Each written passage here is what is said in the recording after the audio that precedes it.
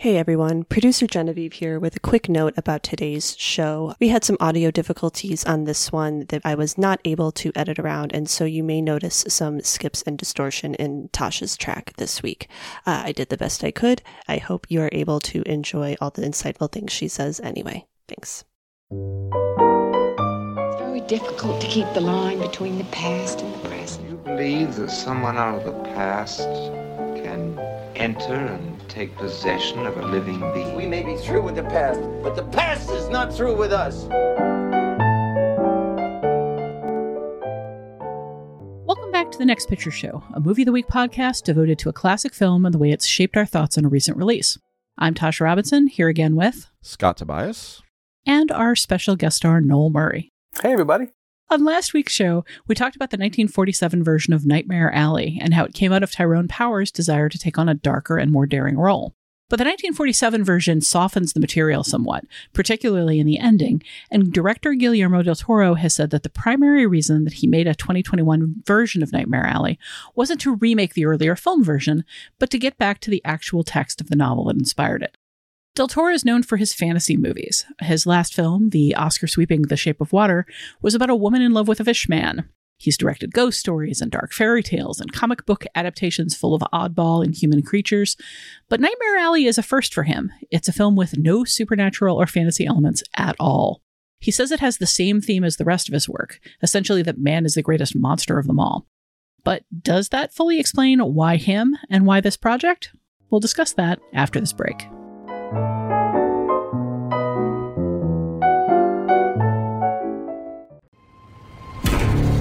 will ask you simple questions.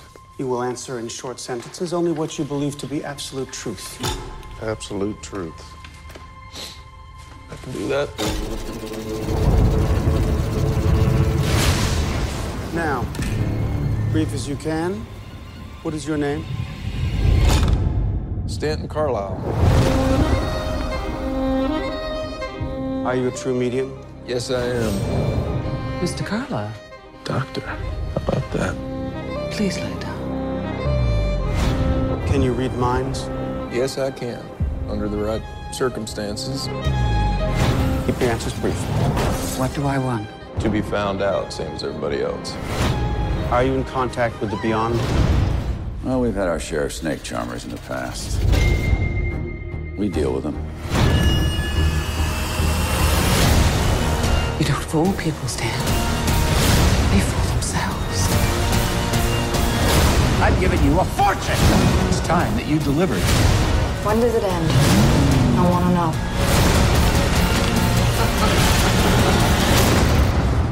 know. If you displease the right people, the world closes in on you very, very fast. All right, how did the 2021 version of Nightmare Alley treat everybody? Noel, you're our guest. You say how much you like it, and then I'll jump on you for it. Okay, I wanted you to go first so I could jump on you. Let me go first then. Yeah, I was disappointed by this film. I think, generally speaking, I am a fan of Del Toro's films when he's got pulpier material. Crimson Peak is my favorite Del Toro film. Blade 2 would also be maybe my second favorite. I don't dislike a lot of his other work. There's plenty, I like Pan's Labyrinth. I like The Shape of Water. I like The Devil's Backbone just fine, but there's a kind of, they're luxuriant, but they're also a little bit on the turgid side for me. And that was a huge problem for me with this adaptation of Nightmare Alley, which is quite beautiful to look at, but just a drag. And it had none of the juice that the 47 version had. It didn't pop, and it didn't feel like a noir to me. It's insanely long at 150 minutes, and I felt like a lot of the detail that went into these characters, a lot what was kind of more brought out was just fat in the film. It was just narratively just kind of killed the momentum of the thing. We spend way too much time just kind of luxuriating in these environments, I think at a cost of the urgency and movement that this film should have. So I was pretty disappointed by the film overall. See, you use phrase like way too much time luxuriating in the environments. Those words don't make any sense to me because for me, that's what this movie was all about. This movie was, and we should mention, by the way, that this movie was co-written by Kim Morgan, a film critic, and we have worked with her in the past. In our previous, she wrote a piece for The Dissolve. Yes, way back when. Great film critic, and also somebody who loves classic Hollywood film. And I think this movie is really kind of like the two of them really digging into what they love about the movie and the book, what they love about this material. And I like the fact that it spends more time in these places. I like the fact that it's like, the Carnival sequences drag on for a while, that the Mentalist sequences drag on for a while. I am not going to say that this version is superior to the original by any means, but I do think in its own way it's richer, because you get to spend more time kind of like digging into that detail that I mentioned back in part one of this podcast, the Carney talk. There's a lot more Carney talk in this film, most of it coming courtesy of Willem Dafoe, who plays kind of the guy who introduces the whole concept of the geek and the whole concept of the Carney life and all that kind of stuff. And I could listen to him, like listen to Willem Dafoe talk about Carney stuff for, hours on end. And I guess kind of we did. Yeah, we did. It certainly felt like it. In this film. But I really didn't find it too long. I found that it definitely is not as taught, but the original's not taught either. I mean, the original does, as we noted, in part one, kind of sprawl a bit. And I think that that's kind of the nature of the beast when it comes to this material. And I really did sort of love it as of a piece with Del Toro's other films, and the idea that the characters in this film, that they're creating a show. Theatricality has always been a big part of what Del Toro does. And so the idea that in this case, the spectacle that the characters are creating is not rooted in the supernatural, like it is in a lot of his other films. Instead, it is people who are alluding to the fact that maybe they could tap into the supernatural, but they actually can't. And so anything that they do wrong, you can't chalk it up to, dark forces or evil or anything like that. It's just people doing things that are wrong. And I found that extraordinarily profound. This is actually in my top 10 films of 2021. This has been a good year. So, I thoroughly enjoyed, loved The New Nightmare Alley. Okay. Tasha, what break the tie here? I can't break the tie because I think I'm kind of snugly in the middle between the two of you. I agree about the pacing. I think that the pacing of this film is turgid. I think that it's overlong. I think that it sprawls too much. And there are aspects of particularly the introduction of Stan that I think we should save for Connections, but that I just don't think work in terms of building a propulsive narrative, or a narrative where you know at almost any point what the stakes are. That said, I think Del Toro does a lot, like every specific concrete difference that I can point to in terms of choices that he makes about how specifically to draw the characters, about how to motivate the characters, about what the characters reveal. I would side with Del Toro on those changes. I think that the characterization here is sharper and darker, and everything's a little meaner and turned up in ways that I pretty much approve of, in ways that I think make the themes clearer and the characters kind of more involved and more interesting. So, it's a weird place to be in, to say like every choice that Del Toro makes is better. The older film is better anyway, is kind of a conundrum that I have trouble resolving. But I think overall the earlier film moves better and maybe gets where it needs to be going more efficiently and in a tighter way. Mm-hmm. I think the new film looks much prettier. I think it's got that just kind of like Del Toro lushness that the first time through, I did keep waiting for the supernatural surprise, just because it's a Del Toro film. It's like, where are the ghosts or demons or ghost demons or vampires or something? I kept waiting for the surprise, again, because I hadn't read the book or seen the earlier version of the movie. I can't help but wonder if I had gone in having already seen the 47 version, if I would have been much more geared towards what this film is, and thus would have been able to kind of relax into the sprawl and not keep expecting things to get somewhere faster. If I knew where the fireworks factory was, maybe I wouldn't have been impatient to get there. See, that's interesting to me because, Scott, you watched them in reverse order. You watched 47 first and then 2021, correct? Yes. And so I'm wondering, my question for you would be if you had not seen the 44. If let's say the 47 version never existed, if this was just an adaptation of the novel, would you have the same feeling about it? I can't know that because I mean, I watched it the way I watched it, so I don't really know.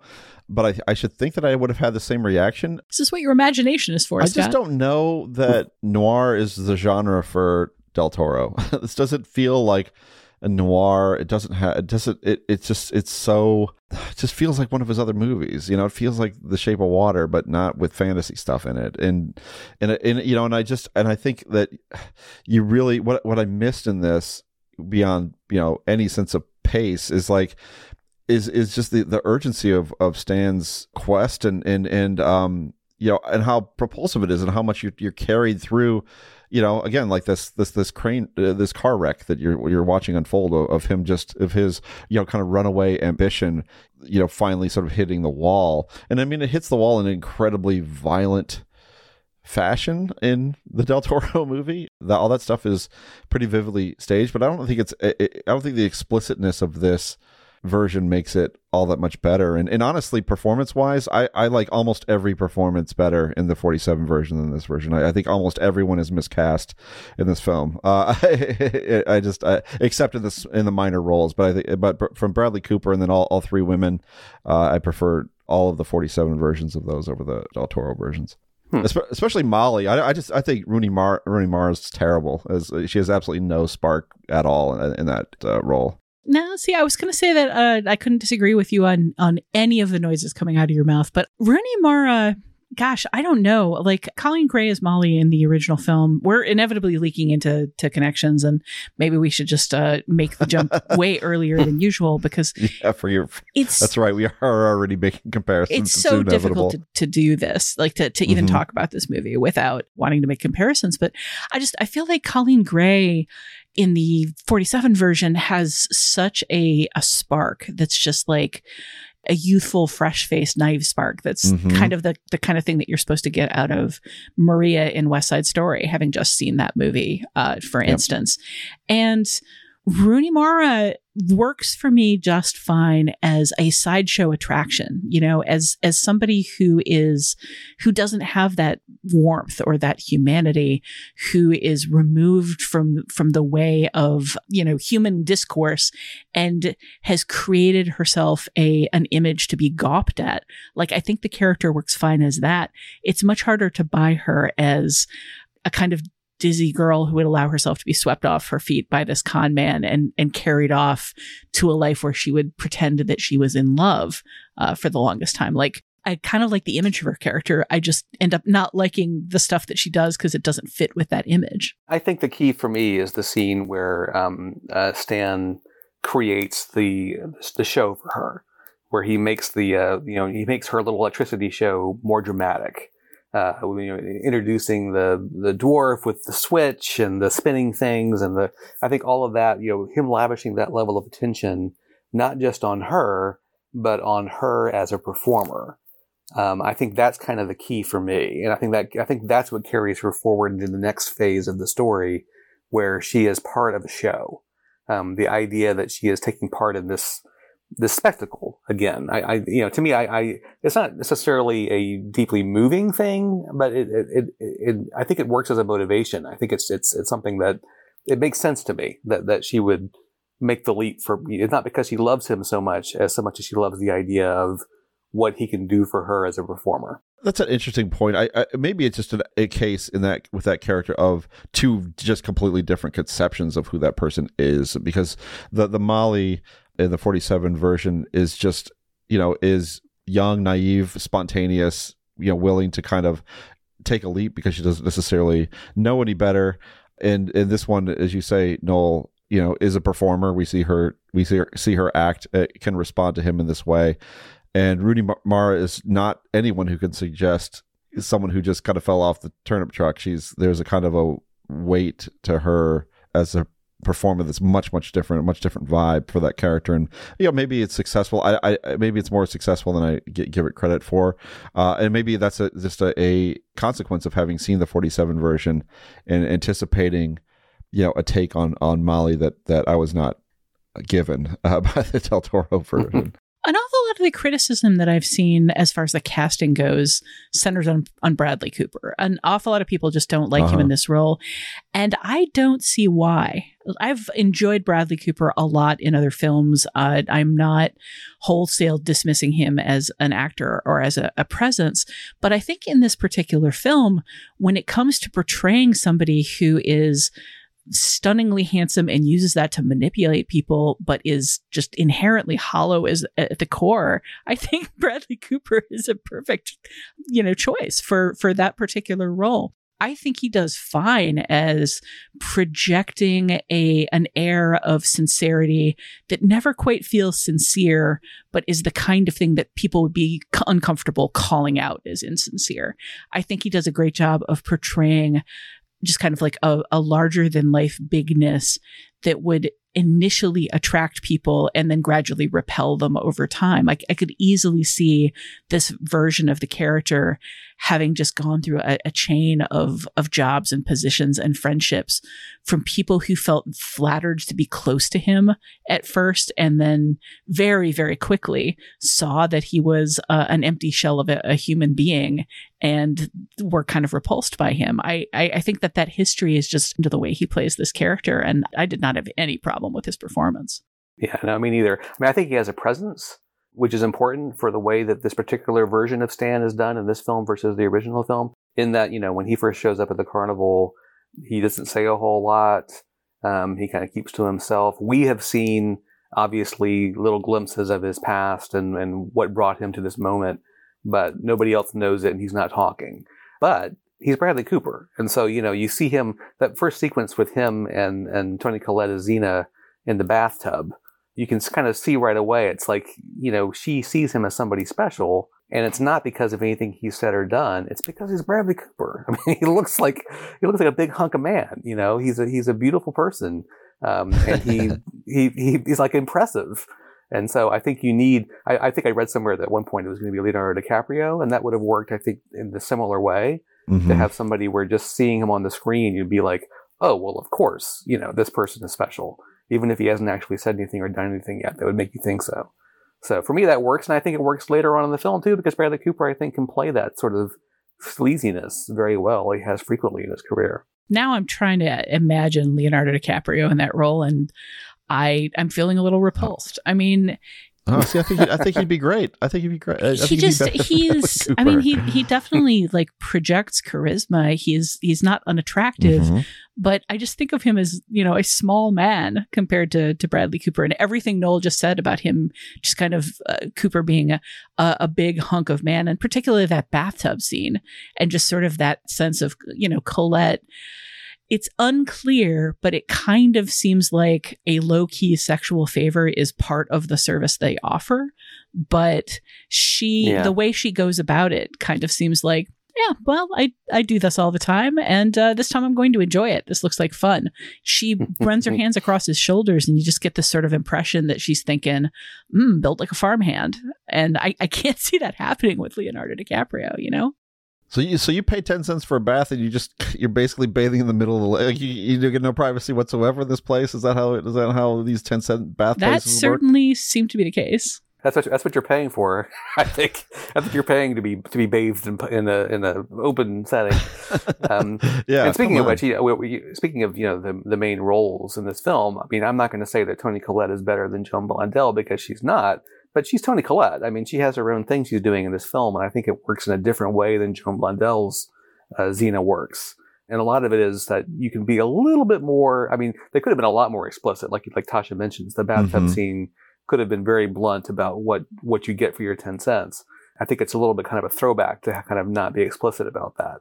That said, I think there is a general sense of worldliness to the way Toni Collette plays Xena that is more. A little bit more down to earth, I think, even than Joan Blondell plays it, and that's just a function of when the movies were made. Toni Collette is also somebody who you could always believe would be the sort to read tarot cards like that. Yeah, seems, that's right. Like it's not like, oh, that's how weird Toni Collette is reading tarot cards. No, it seems perfectly fine.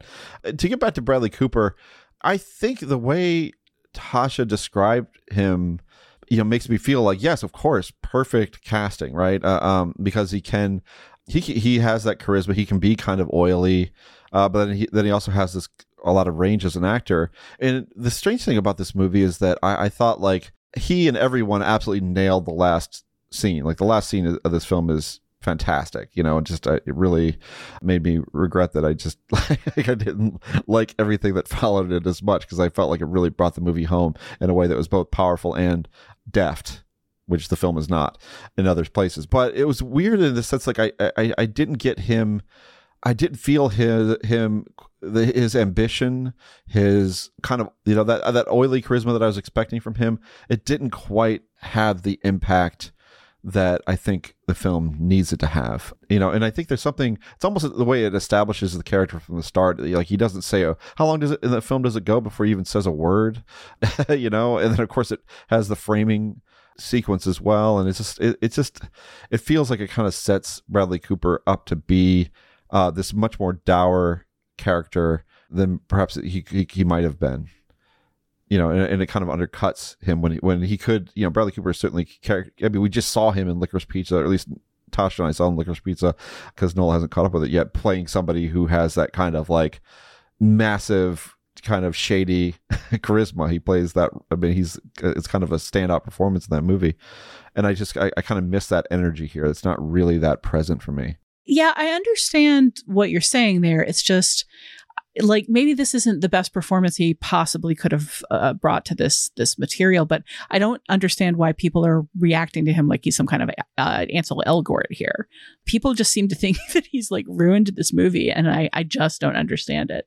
I think that he gives a strong central performance. I think that the problem is just more of the structure. I believe it was Noel that was talking about how long it takes for him to say something, how long his presence is just around. Watching this movie without the background of having read the book or seen the previous movie, I found myself a good halfway through the movie thinking, I don't know who our protagonist is. And sometimes there can be a really delicious tension in that. If you have a sense that I don't know what this person is capable of, or I don't know where this person came from, or even I don't know what this person wants. All of those things can be played for a real high drama because you don't know what they're going to do. I would argue that one of the reasons Pig is such a mesmerizing movie is because you don't quite know what Nicolas Cage's character is about. And so you don't know what he's capable of. And because you've got the Nicolas Cage factor, you're perpetually thinking this might break out into terrible violence at any moment. There's a tension there that comes with not knowing your protagonist fully. But here I just kept looking for something to hold on to. And what I kept being offered by Guillermo del Toro was these characters who were more interesting than him. I really like Toni Collette as Xena. I think she's distinctive and colorful. I am never sorry to see David Strathairn on the screen. I think he's terrific as Pete. I think their relationship is really interesting. I think, whenever you have Willem Dafoe on the screen, it's fun. Ron Perlman is very distinctive. Like, you're throwing out all of these like very interesting minor characters that are colorful and that are beloved actors to people who have followed their careers for a long time. And then in the middle of it is this cipher, this question mark, who again, I don't think comes into focus until the scene where he's like chasing and gulling the sheriff away. And then at least you see what he's good at and you start to see what he wants. But it takes a really long time for that to happen. And that entire time you're kind of asking yourself, what's this movie about? I can physically see that I'm in a carnival, but like narratively, where am I? Where am I hanging on to? Like, what is this story I'm in? Like, I just kept having that question. It's like, I'm in a Guillermo del Toro movie because everything is lush and heavy and dark and weird, but I don't know what this narrative is. And again, maybe that's something that would improve on a second viewing.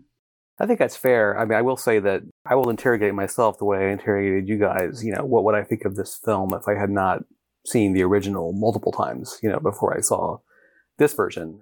And so me, I guess, knowing where the story is going, I find everything you're talking about, Tasha, in terms of Stan in the remake interesting because he is not David Strathairn. He is not Toni Collette. He does not have that lived experience that those characters have. He does not have the character. He's not Xena. He's not Pete. He hasn't gone through everything they've gone through, but yet he wants to take what they have and use it to make money. He doesn't really understand why it didn't work out for them because he didn't experience that firsthand. He is not as interesting a person as they are. And I think that shallowness is actually one of the main themes of the film, that he is somebody who knows the huckster's tricks, but doesn't really know what he's using them for beyond just to make money. And I find that absolutely fascinating because I think that really is kind of what the movie is about to some extent, is the idea that people can fall for, like Scott said about the earlier film, the idea that there are rubes, in both the rich people and the people who come to the carnival. Anybody can be suckered by somebody with a snappy patter. And the question becomes then, does the person with the snappy patter know why they're delivering it? Are they somebody who has, specific goals in mind? Or are they just saying whatever they need to say to wield power, make money, all that kind of stuff, which, as we have seen in the real worlds lately, is not super great, to have those kind of people walking among us. It's interesting. I mean, in the sense that you could say that a lot of these characters are defined by their, wisdom and experience. I mean, and that's something that the weight of that is certainly something that Del Toro appreciates and emphasizes, given the amount of time that he spends at the carnival. I mean, this takes quite some time to get away from that area. More Carney talk. More Carney talk. There's a lot of Carney talk, but there's a lot of, but also, you get more time with Xena, you get more time with Pete, and with all this stuff with Willem Dafoe.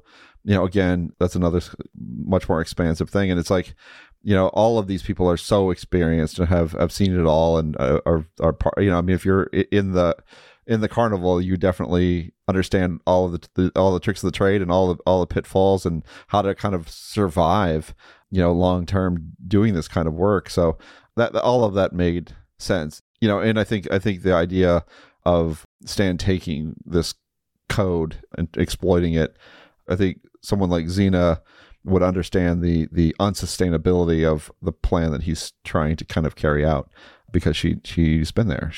Has that knowledge. Well, we've been teasing around the Del Toro question here, and that's the last thing I want to hit before we do just go full point-to-point comparisons. He says that the way that this film relates to his other films is that man is the ultimate monster. And I see that here, but, in keeping with something that creators tell me all the time, which is they're not the best analyzers of their own work. I have always felt, I wrote a great big comparison piece for IO9 back when Crimson Peak came out about what I felt was the big linking theme of all of Del Toro's work. And it was basically people haunted by the ghosts of their past. And sometimes in his work, those ghosts are extremely literal in that they are dead people and they want to kill what did to them, literally in their past. And, sometimes it's the shadow of the war that's torn your country. Sometimes it's the experience that left you mute. Sometimes it's your parentage having, made you into an undead daywalker. Like, there's always something in the past, and there's always a question of, can you escape it? Do you want to escape it?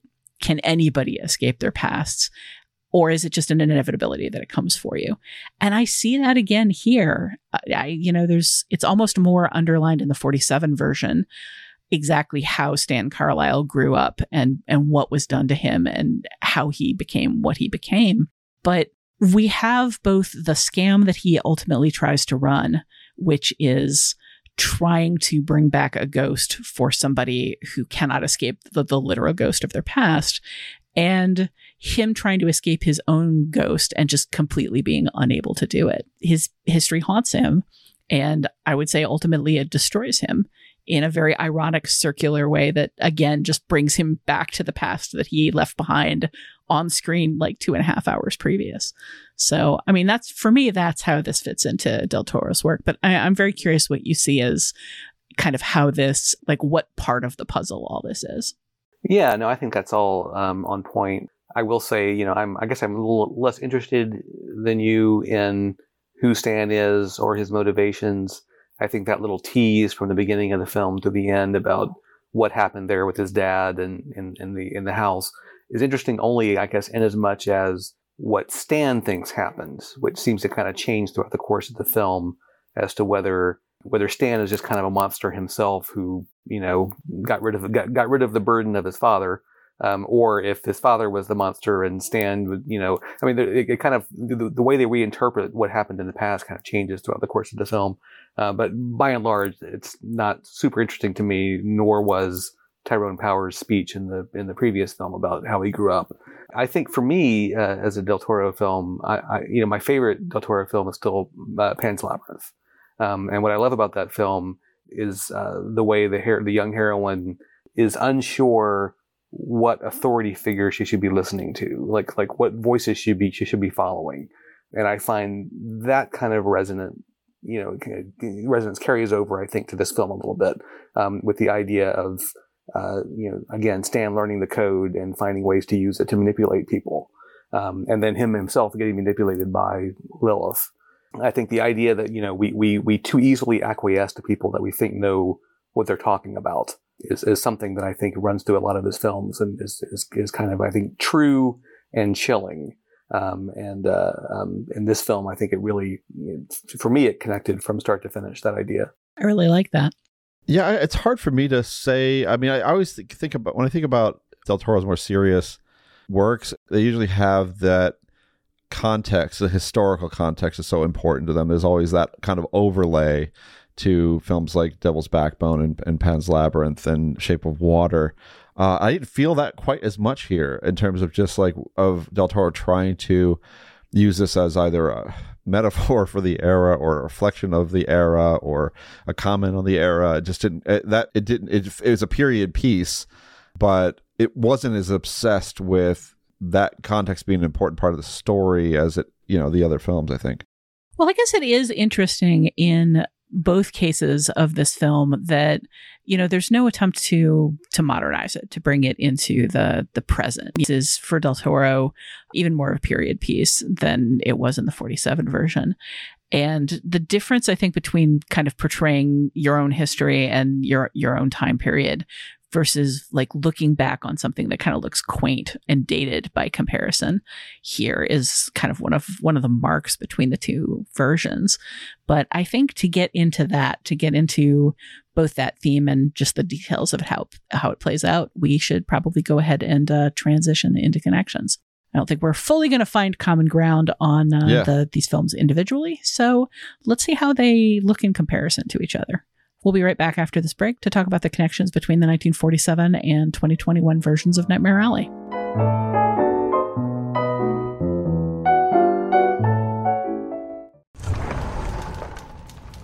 Doctor. Mr. Carlisle. What's that? Your half. That's a split, 50-50. Not interested. I got what I wanted. But you should have seen him. My God. I think they'll be talking about that the rest of his life. I think every time they tell it, it'll just get better and better, bigger and bigger. Toast, then, to your success. He asked me to see one of his friends.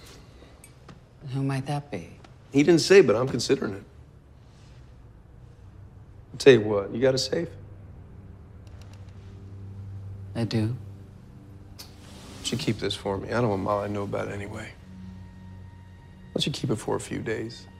If you change your mind, we'll split it 50-50. And if not, I'll keep it.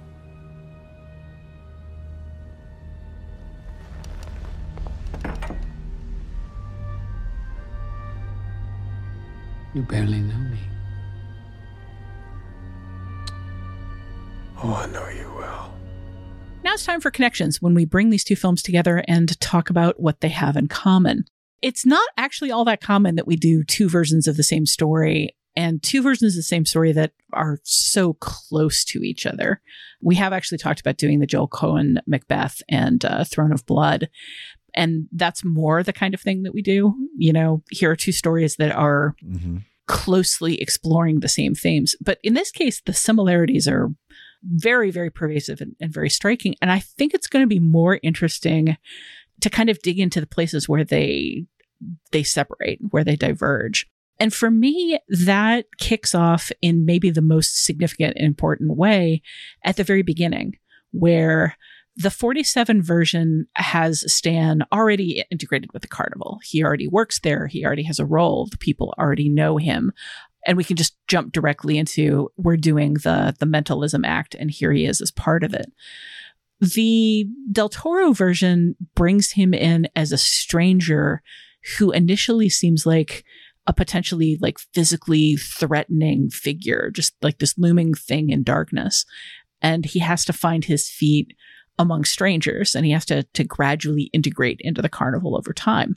And I think we gain a lot from that, from seeing the Carnival with an outsider's eye, seeing him trying to make his peace separately with all of these different people. But at the same time, it does contribute to those pacing problems we were talking about. How do you guys feel about the different ways that these films start? I agree with you, Tasha. I like again, and I want to reiterate, all the way through this, that I do think the original version is a superior film. So, because I like certain aspects of the new version doesn't mean that I think that it necessarily is better than the old version, but I do think that it is a good choice in and of itself for the kind of film that is being made. So that said, I think that the story that Del Toro is trying to tell and with Kim Morgan in this new film, I do think beginning with him arriving at the Carnival, I'm always fascinated in films, in any kind of story, books, TV, whatever it is, by money and what people have. And I'm constantly worried about whether people have enough money to do the things they want to do. So him kind of stumbling into this Carnival with nothing, and then, stumbling into the geek show, and that at some point they're going to come and ask him to pay for having seen the geek show, and him leaving, before they can. I mean, and that kind of leading to him getting a job, I don't know, that whole thing. You talk about, things that make you feel some sort of degree of sympathy or understanding. That right there for me, the idea that, he takes this job because he has nothing. And we see very clearly in that scene that he has nothing. And that also he sees this as a place where he can kind of hide out and be among other people who are kind of misfits. I think all of that is very evocative to me. So yeah, I do like, again, not saying it's better, but I do like having that be the way that we get into this particular version of the story. Yeah. I mean, the Del Toro version has that, the beginning and the end kind of relate to each other in a meaningful way. I think there's, as you said, there's a need for him to hide out, to find a home, really, because no one's going to give him one, and he's sort of grateful for it. And you can see him getting a job, or in both the beginning of the film and the end of the film, or at least negotiating for one, and also, of course, the big payoff involving geekdom. The whole geek thing is minimized to the extreme in the 1947 version. You hear about someone who is going to be eating, the chicken, or biting a chicken's head off. That is something you see explicitly in the Del Toro version. But the fact that Stan goes on this journey where he, starts as a Cardi and then comes back as someone who's going to be kind of a replacement geek, that's an arc, and it's an arc I think that the Del Toro film takes more time establishing, like everything else. But I mean, like it I think just broadly speaking, Del Toro is making the decision of sacrificing pace to evoke this world as richly as possible. I mean, that's the choice he's making, and whether you think that's a good choice or not is, I guess, well, that's what we do. We just we're critics, and we talk about whether we think those choices are smart. But that was Del Toro's choice, is to give you more time, and it gives you so much time, before really, the plottiness of it, or the urgency of it really kind of kicks into gear. You're really just hanging out for a while, and you getting to know characters. One of the strange things for me about the fact that he does so much time is that it actually ended up making the 2021 version for me feel a little more lumpy and imbalanced, because we don't treat Xena and Molly and even Bruno, the strong man, who I'm not sure the 47 version ever really spells out why he feels the protectiveness towards Molly that he does, which Del Toro's does. Yeah, it's a little weird. Yeah. It feels just like a little glossed over, I guess.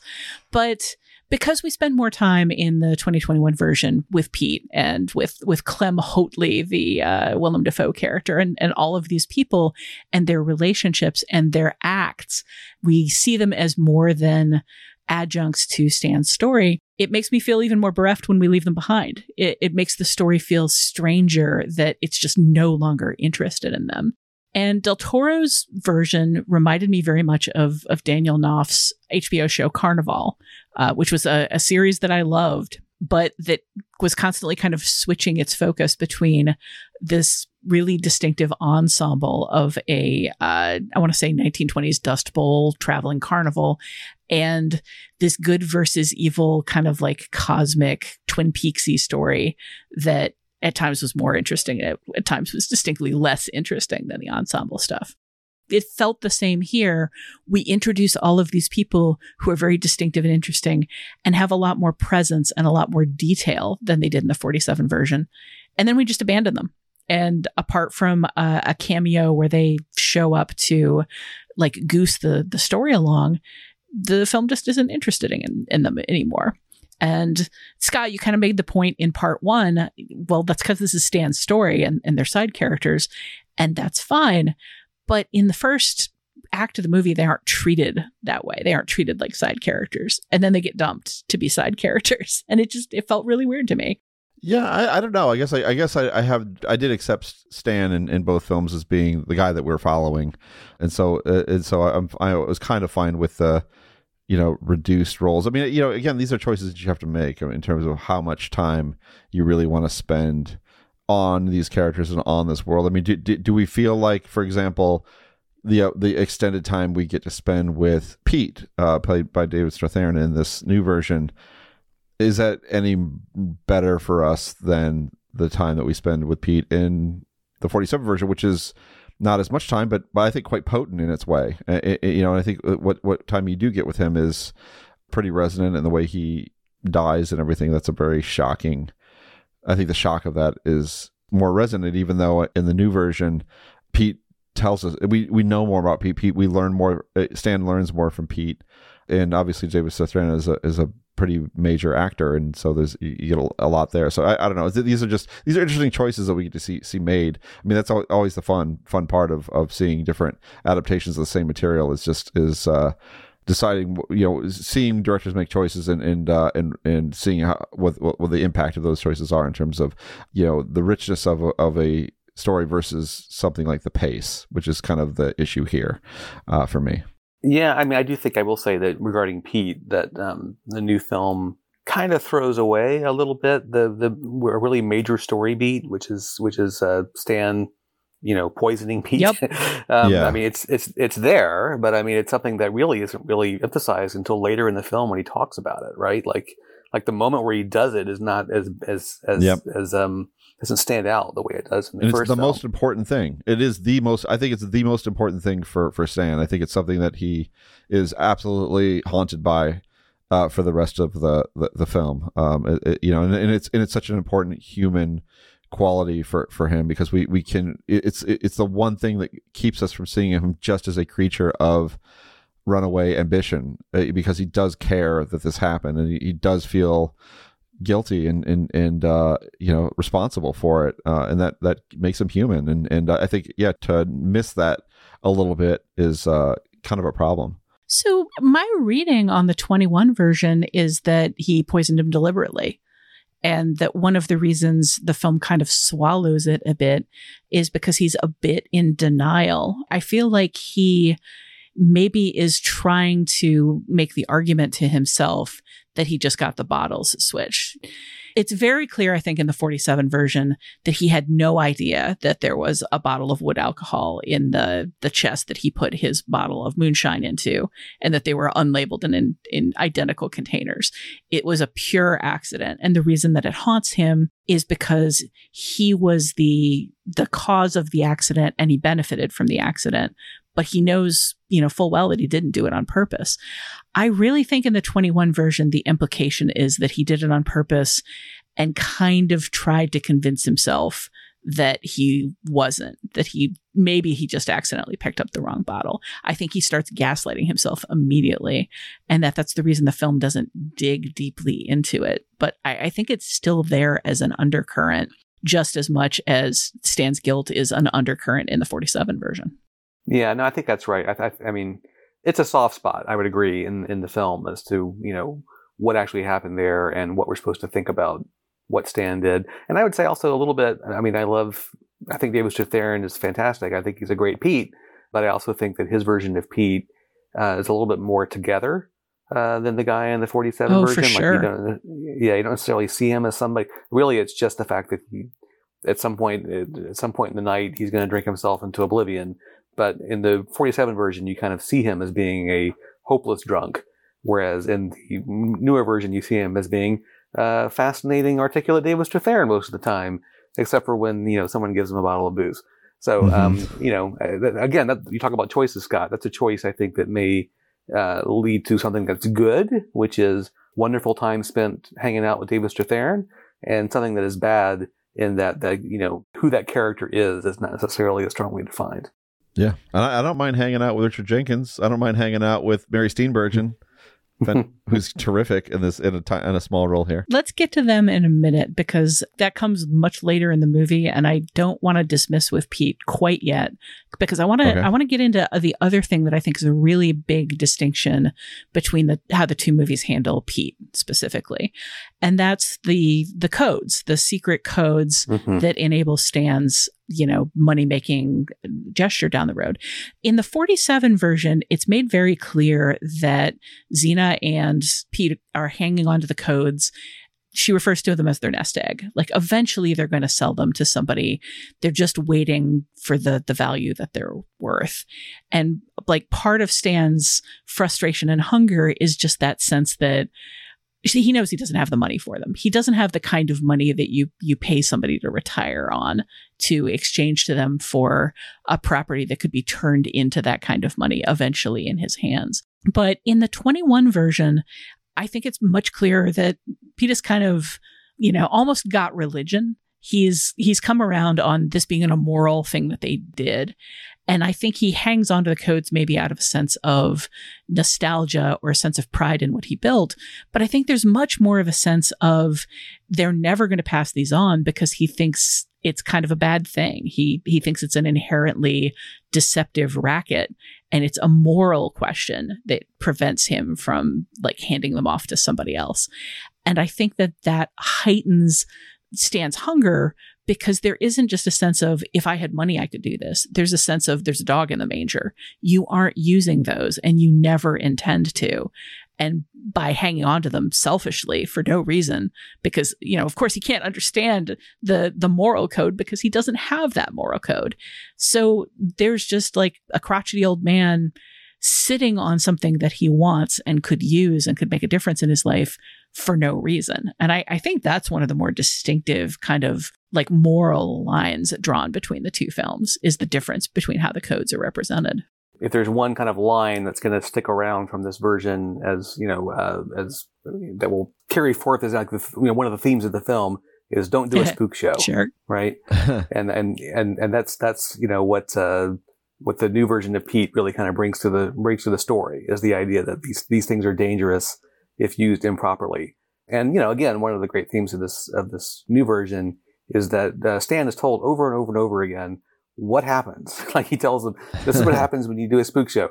This is what a geek is. I mean, he's like basically laid out exactly, this is the path that people walk down, and then he just proceeds to walk right down that path, as though somehow he's going to be able to do it differently. Yeah, there's very much I think, sharp and distinctively drawn thing in the Del Toro version that's just, people make their own beds and then lie in them. That there's a sort of righteous, ironic fate to everything that happens to him, and that it's inevitable. And it kind of feels like the ending where he breaks into hysterical laughter and says he was born to play this role, that he's seeing the pattern as well. And, that's it. It's real dark, and I love it. Like, as Scott says, like, the ending of the 21 film, I think, is just categorically better and really, really well executed. So we've covered the Molly factor, which, covers the whole difference between they're not forced to get married. He kind of uses marriage as a weapon to lure her away because he knows, I think he knows in both versions that he needs a partner in crime that's capable of memorizing the codes. He needs a pretty girl because an act like this always needs a pretty girl.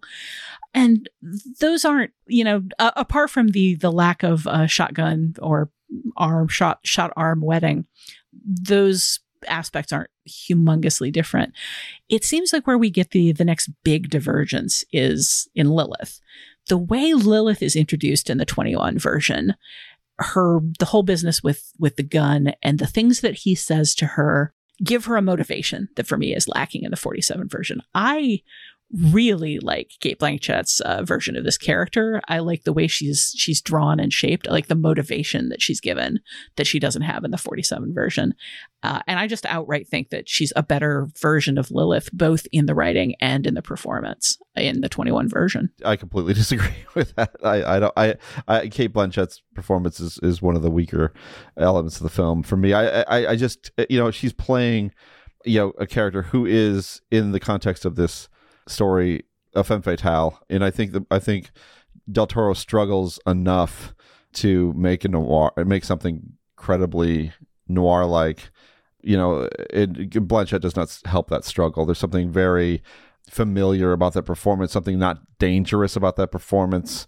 I mean, maybe there's something slightly more generically femme fatale-ish about the Lilith in Nightmare Alley, but there's juice there. I mean, this is a film that just lacks a pulse to me. A lot of times in film noir, it's the women who provide that pulse, that level of excitement. And I think there's obviously a great deal of elegance, intelligence, sophistication that Cate Blanchett projects, but danger she does not project. And I feel like that was what was missing from this part. Just that sense of like two people who have found each other at this very base moral level. Like they're both willing to go to a very dark and sinful place, a place that nobody else is willing to go to collaborate on this. And I don't think Blanchett is able to project that kind of moral emptiness, I guess. I'm going to agree with you both. You're both right. How's that possible? Why aren't you on this podcast every week, Noel? Yeah, we do need a mediator sometimes, Noel, I gotta say. No, I think Tasha's absolutely right that the motivation provided to the character in the new version is much richer than it is in the old version. But I also agree with you to some extent, Scott, that the problem with Cate Blanchett isn't that she's not dangerous.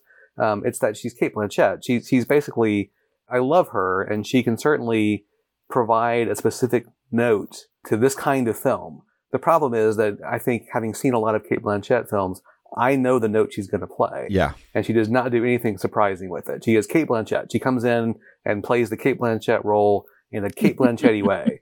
Now, that said, I do think that that's kind of what Del Toro wanted for this character. I mean, like I was saying way back, I think back in part one of our discussion, all these women that drift through Stan's life represent something.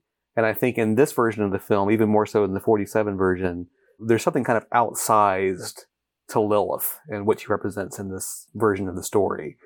She is both the kind of ultimate thing that Stan is trying to attain. He's like this is the final hurdle in a way.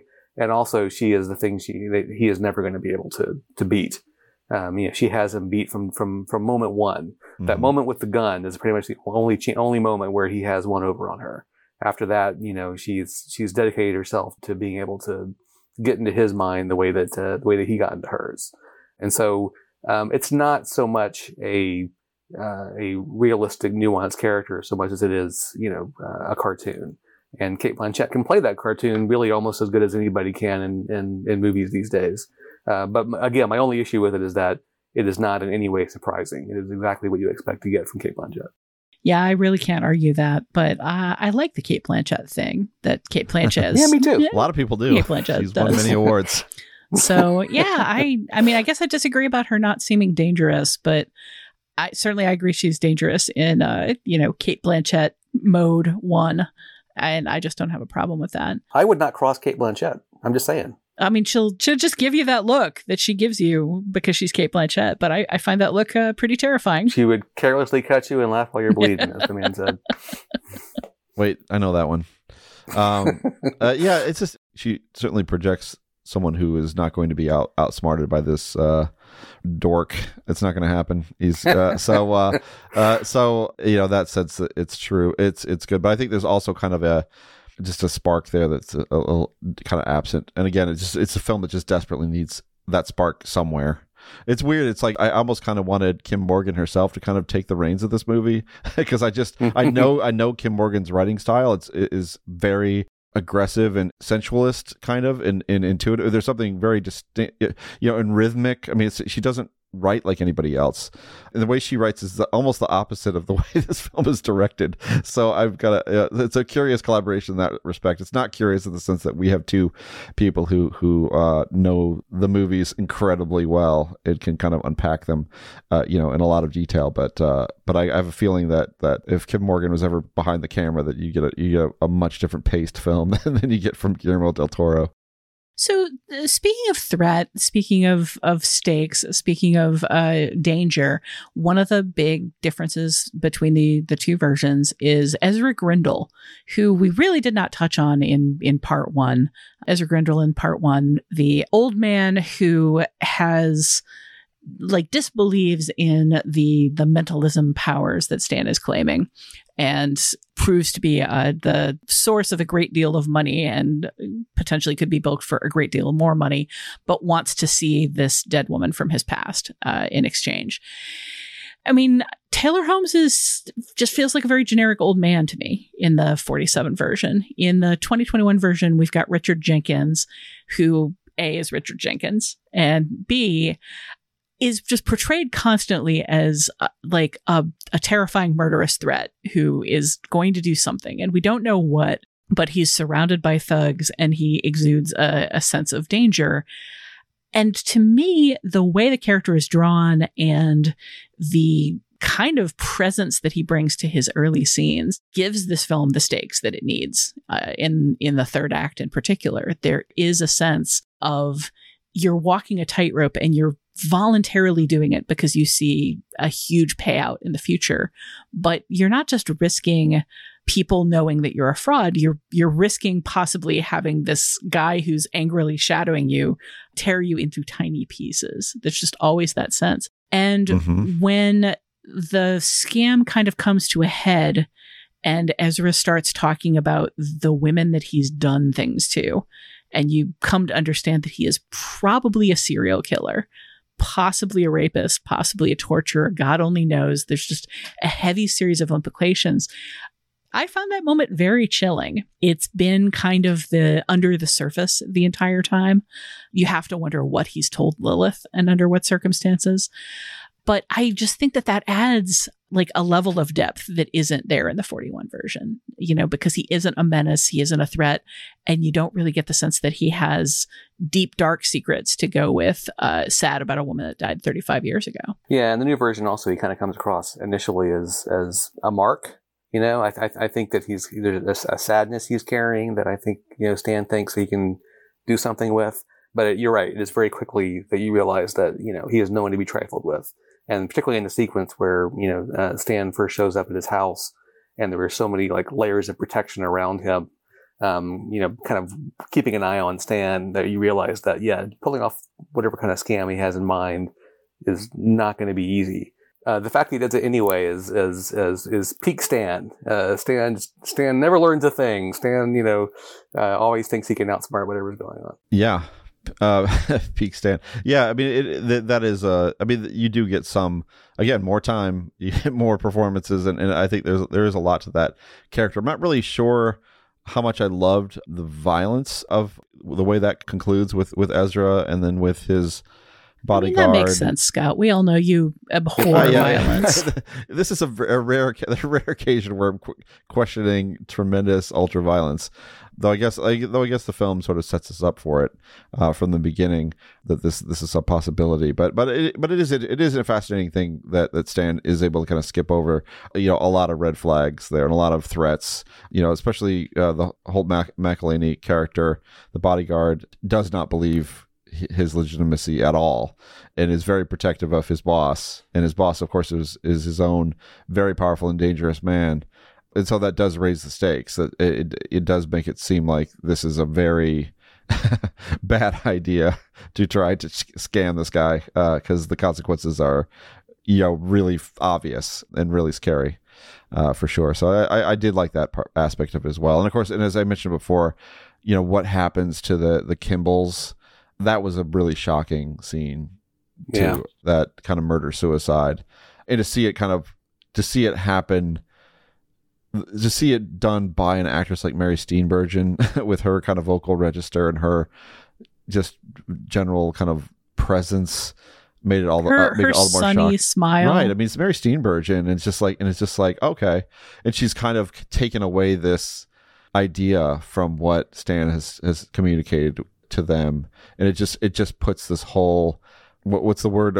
What's the name of this thing he's not supposed to do? The spook show. Yeah, it puts the whole spook show thing into context of just like, this is definitely territory you should not be treading in, because the result is, even when it seems like you've done something good for these people, given some peace to people, and while also making a buck, it could lead to unintended and quite tragic consequences.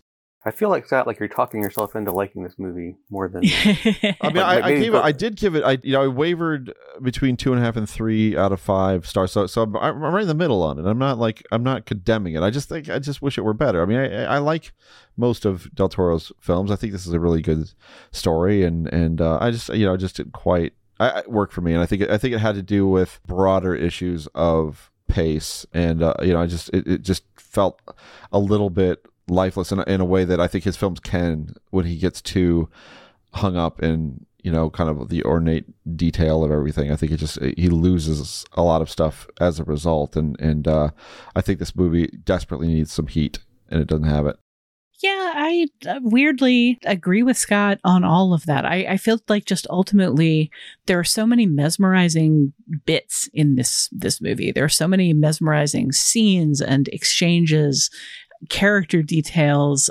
I just don't feel like the whole thing fits together in the way that you want a good noir film to fit, in that feeling of every last piece is properly put into place and it's all a well-oiled machine that works really well. I just never really get that feeling from Del Toro films. I feel like he gets caught up in spectacle, and he gets caught up in like themes at the expense of individual scenes fitting together with each other, and the whole story moving along at a pace that is not turgid. Mm-hmm. He seems to be very fond of turgidity, I think.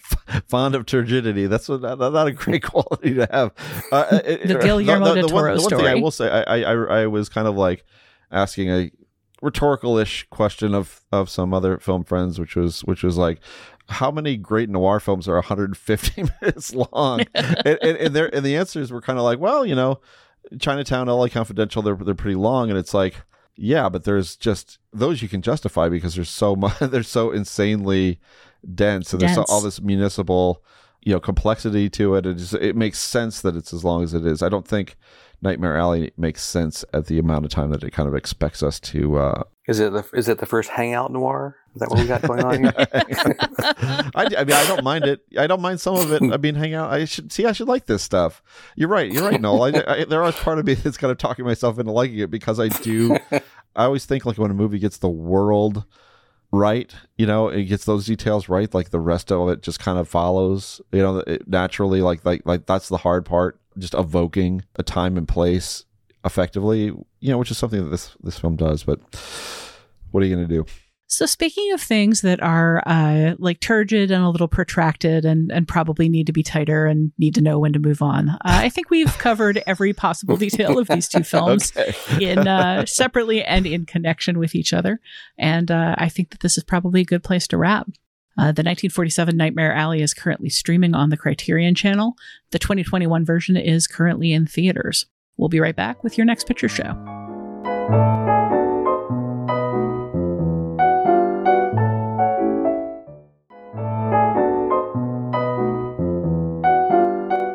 Finally, it's time for your next picture show, where we recommend films or film-related items that we think our listeners might enjoy.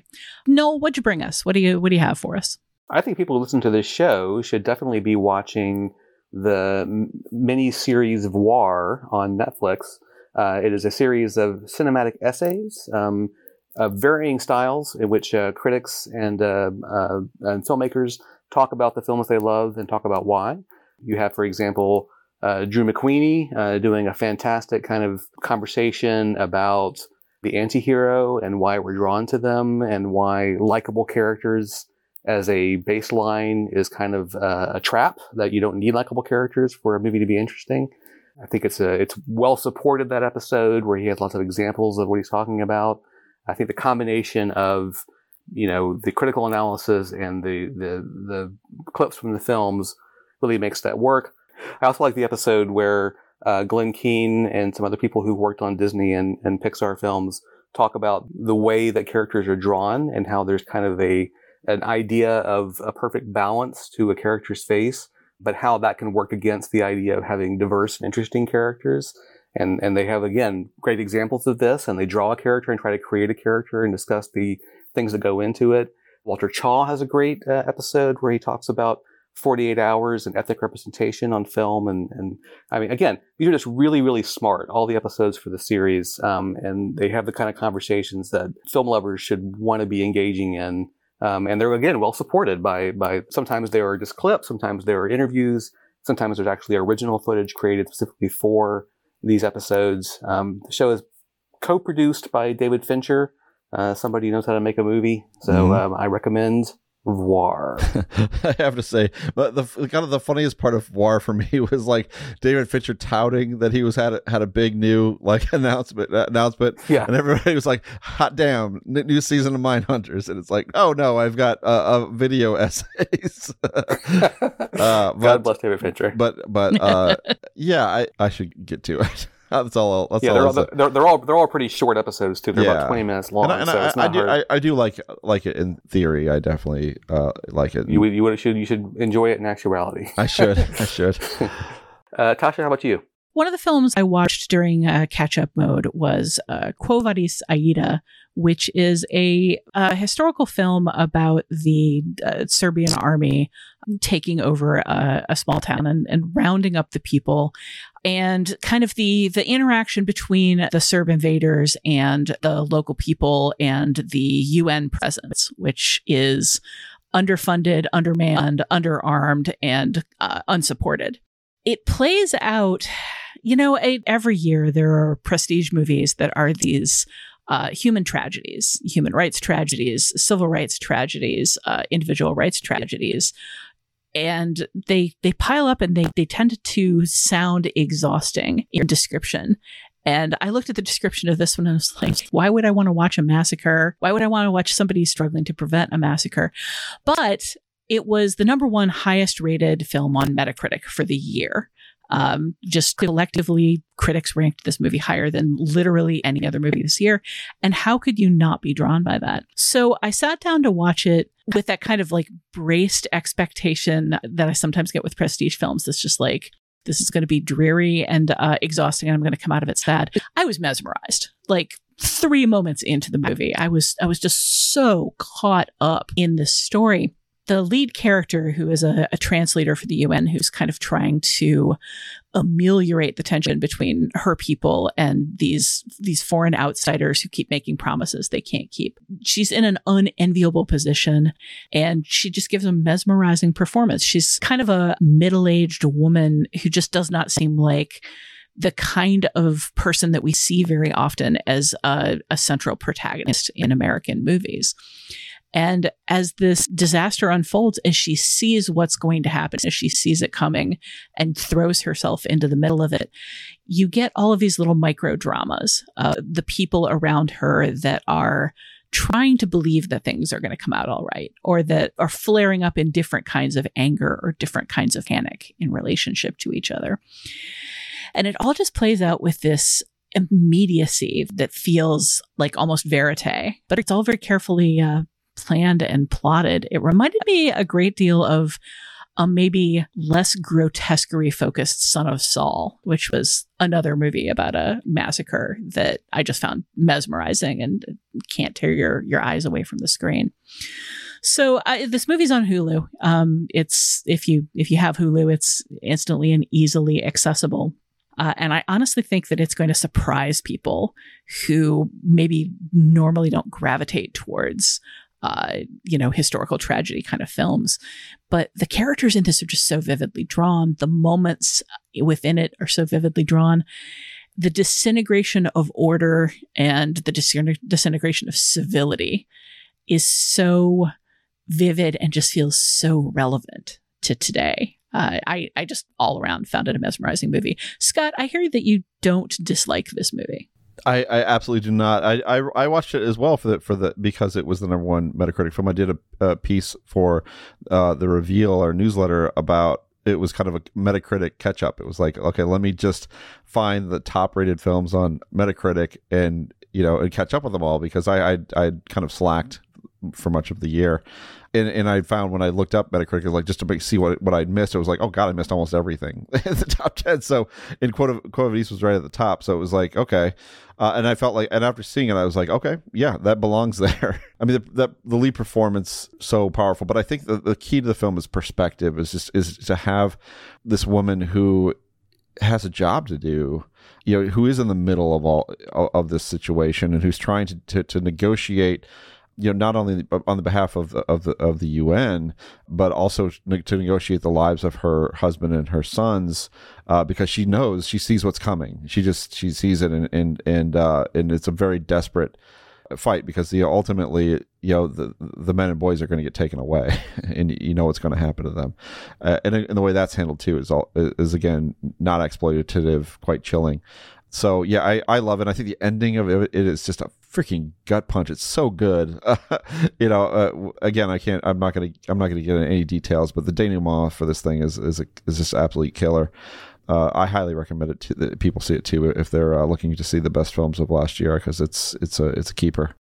Yeah, I have rarely seen a more compelling and convincing film about the reasons that people fail each other, about the reasons that people given to cowardice or self-delusion under tremendous stress and pressure. There's a lot in this movie that happens that's both disastrous and just very understandable, and I think has a very, very keen understanding of human nature. So Quo Vadis Aida on Hulu, highly recommended. Scott, what about you? So I wanted to recommend a film that's you can find on Netflix called The Lost Daughter. This is the first film directed by Maggie Gyllenhaal, who also wrote the script. And it's one of those things, I have to say, instinctually, I can be suspicious of actors turned directors, particularly if they've acted for a really long time and then direct something. A lot of times those movies end up at Tribeca. They're like huge ensemble star-filled comedies that are not good. You watch a film like The Lost Daughter from the beginning, and it's masterfully directed. It's a very multi-layered, suspenseful. It's almost, you could call it's a drama, but it's got the feeling of dread and unease, and the tension of a thriller. Olivia Colman, I think, gives kind of the performance of the year as a woman who's on this Greek island, for a getaway, and whatever peace she hopes to find is disrupted by a family that is quite loud and also quite dangerous. Seems to have some kind of mob connection. But she ends up focusing on this woman, Nina, played by Dakota Johnson, who's part of the family and who is a mother, but who doesn't seem to be that engaged as a mother. And that kind of opens the film up into a story about maternal ambivalence, because we learn some things about Olivia Colman's character's past, and she's played in flashbacks by Jessie Buckley. We learn some things about her own feelings about motherhood, or her own, and how they conflicted with her ambitions, and as an academic and as an independent person, and how she just didn't take to it naturally, and the shame that went along with that she's had to carry with her, and that she can't escape from, even in this island. And she behaves in a very peculiar way, and she makes a decision that is inexplicable, I should say, that I won't reveal here, but it's something that we puzzle over. And there's so much about this movie that it's like a mystery upon a mystery upon mystery, and it's all layered beautifully. It's got this it's got this really lovely score. I just think I'm just amazed by it. I think it's an incredible piece of direction. It makes me wonder, like, has she tried before? Have people stopped her from directing? Like, why haven't we seen her behind the camera more? Because it's got that kind of, like, she should have been doing this a long time ago. It's a serious piece of work. So, The Lost Daughter, it's on Netflix, and you got to see it. It's great. Yeah, I'd like to interject and say that I have a review of The Lost Daughter currently on the AV Club, which I like the movie quite a bit. Seeing it a second time really kind of clarified for me that it really is just a really fantastic piece of work.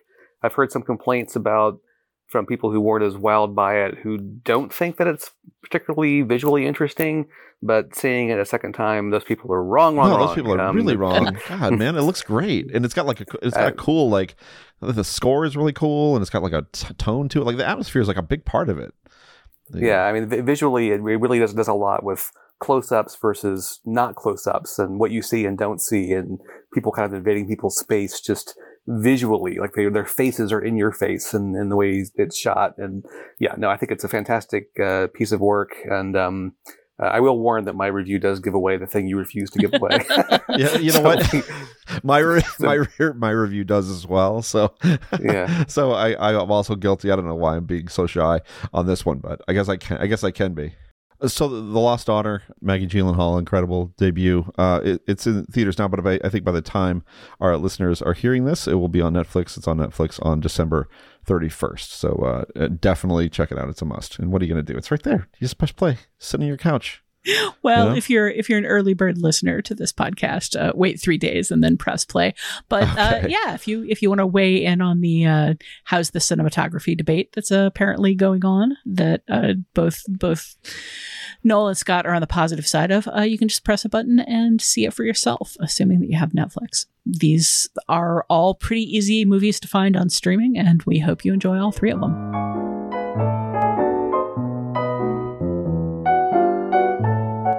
And that's it for this edition of The Next Picture Show, and for this year of The Next Picture Show. We're all scattering for the holidays almost immediately after we record this, but we'll be back soon with our next plans, including a Best of Film 2021. In the meantime, we'd love to hear your feedback on this week's discussion of Nightmare Alley's Old and New, and anything else film-related you'd like to talk about. We want to include your thoughts on future episodes of the show. You can leave a short voicemail at 773-234-9730, or email us at comments@nextpictureshow.net. Finally, before we close out this week's episode, where can we find everyone these days? Noel, let's start with you. Well, like I mentioned, you can find my current review of The Lost Daughter on the AV Club, and also my lists of the best films and best TV of the year should be up there by the time that this runs. I have a list of the best documentaries of the year on Polygon, which I recommend people seek out and read. And I'm also frequently in the New York Times. I just recently finished reviewing the most current season of Succession, and I have a couple pieces running about the new Yellowstone spinoff, 1883. So you can look for those as well in the New York Times. And on Twitter, you can find me at Noel Mew. That's Noelm, as in Murray, U. Scott, what about you? Yeah, so you can find me on Twitter at Scott_Tobias. You can find my work and our absent co-host Keith Phipps's work at our newsletter, The Reveal, thereveal.substack.com. We've got a lot of things going on there, a lot of chat about Macbeth, and we have New Cult Canon has been revived. I've got something up on Speed Racer. Yeah, and we have some best of the year stuff coming up on that. You can also find my work in the New York Times and Vulture, where Nolan and I were writing competing Succession recaps, so we're going toe to toe on that. Though I'm going one step further by recapping all of the first season. Also for Vulture, that's kind of currently unfolding, and I've got a lot of retrospective pieces on Guardian and other places, so I'm very busy. I'm not getting a lot of sleep. What about you, Tasha? I am the film and streaming editor at Polygon.com, where I curate works by people like Noel Murray, whose Best Documentaries of the Year is a spectacular piece, and I highly recommend that you come find it. We could use more film Twitter people over there, more of the film world coming in and checking out Noel's work and documentaries in general. I am on Twitter at Tasha Robinson. Our absent co-host, Keith Phipps, as we previously mentioned, you can find his work on The Reveal alongside Scott's. He is also a freelancer who is all over the place, and his book, Age of Cage, is coming out next year. You can find him on Twitter at KPhipps3000, KPHIPPS 3000. Our absent co-host and producer, Genevieve Koski, is the TV editor at vulture.com. She is on Twitter at Genevieve Koski. You can stay updated on the Next Picture Show by visiting nextpictureshow.net and via Twitter at nextpicturepod. You can contribute to our Patreon and get bonus content at patreon.com/nextpictureshow. If you haven't subscribed to the show on Apple Podcasts already, please consider it, and please consider rating and reviewing us, which will help others find your very favorite movie podcast of all time ever. Our podcast. Just to clarify that your favorite movie podcast is ours. If you have to tell them that, now maybe they could stand to be told that. Thanks to Dan the Baked Jakes for his assistance in producing your very favorite film podcast ever. The Next Picture Show is proud to be part of the Film Spotting family of podcasts. Please tune in next time.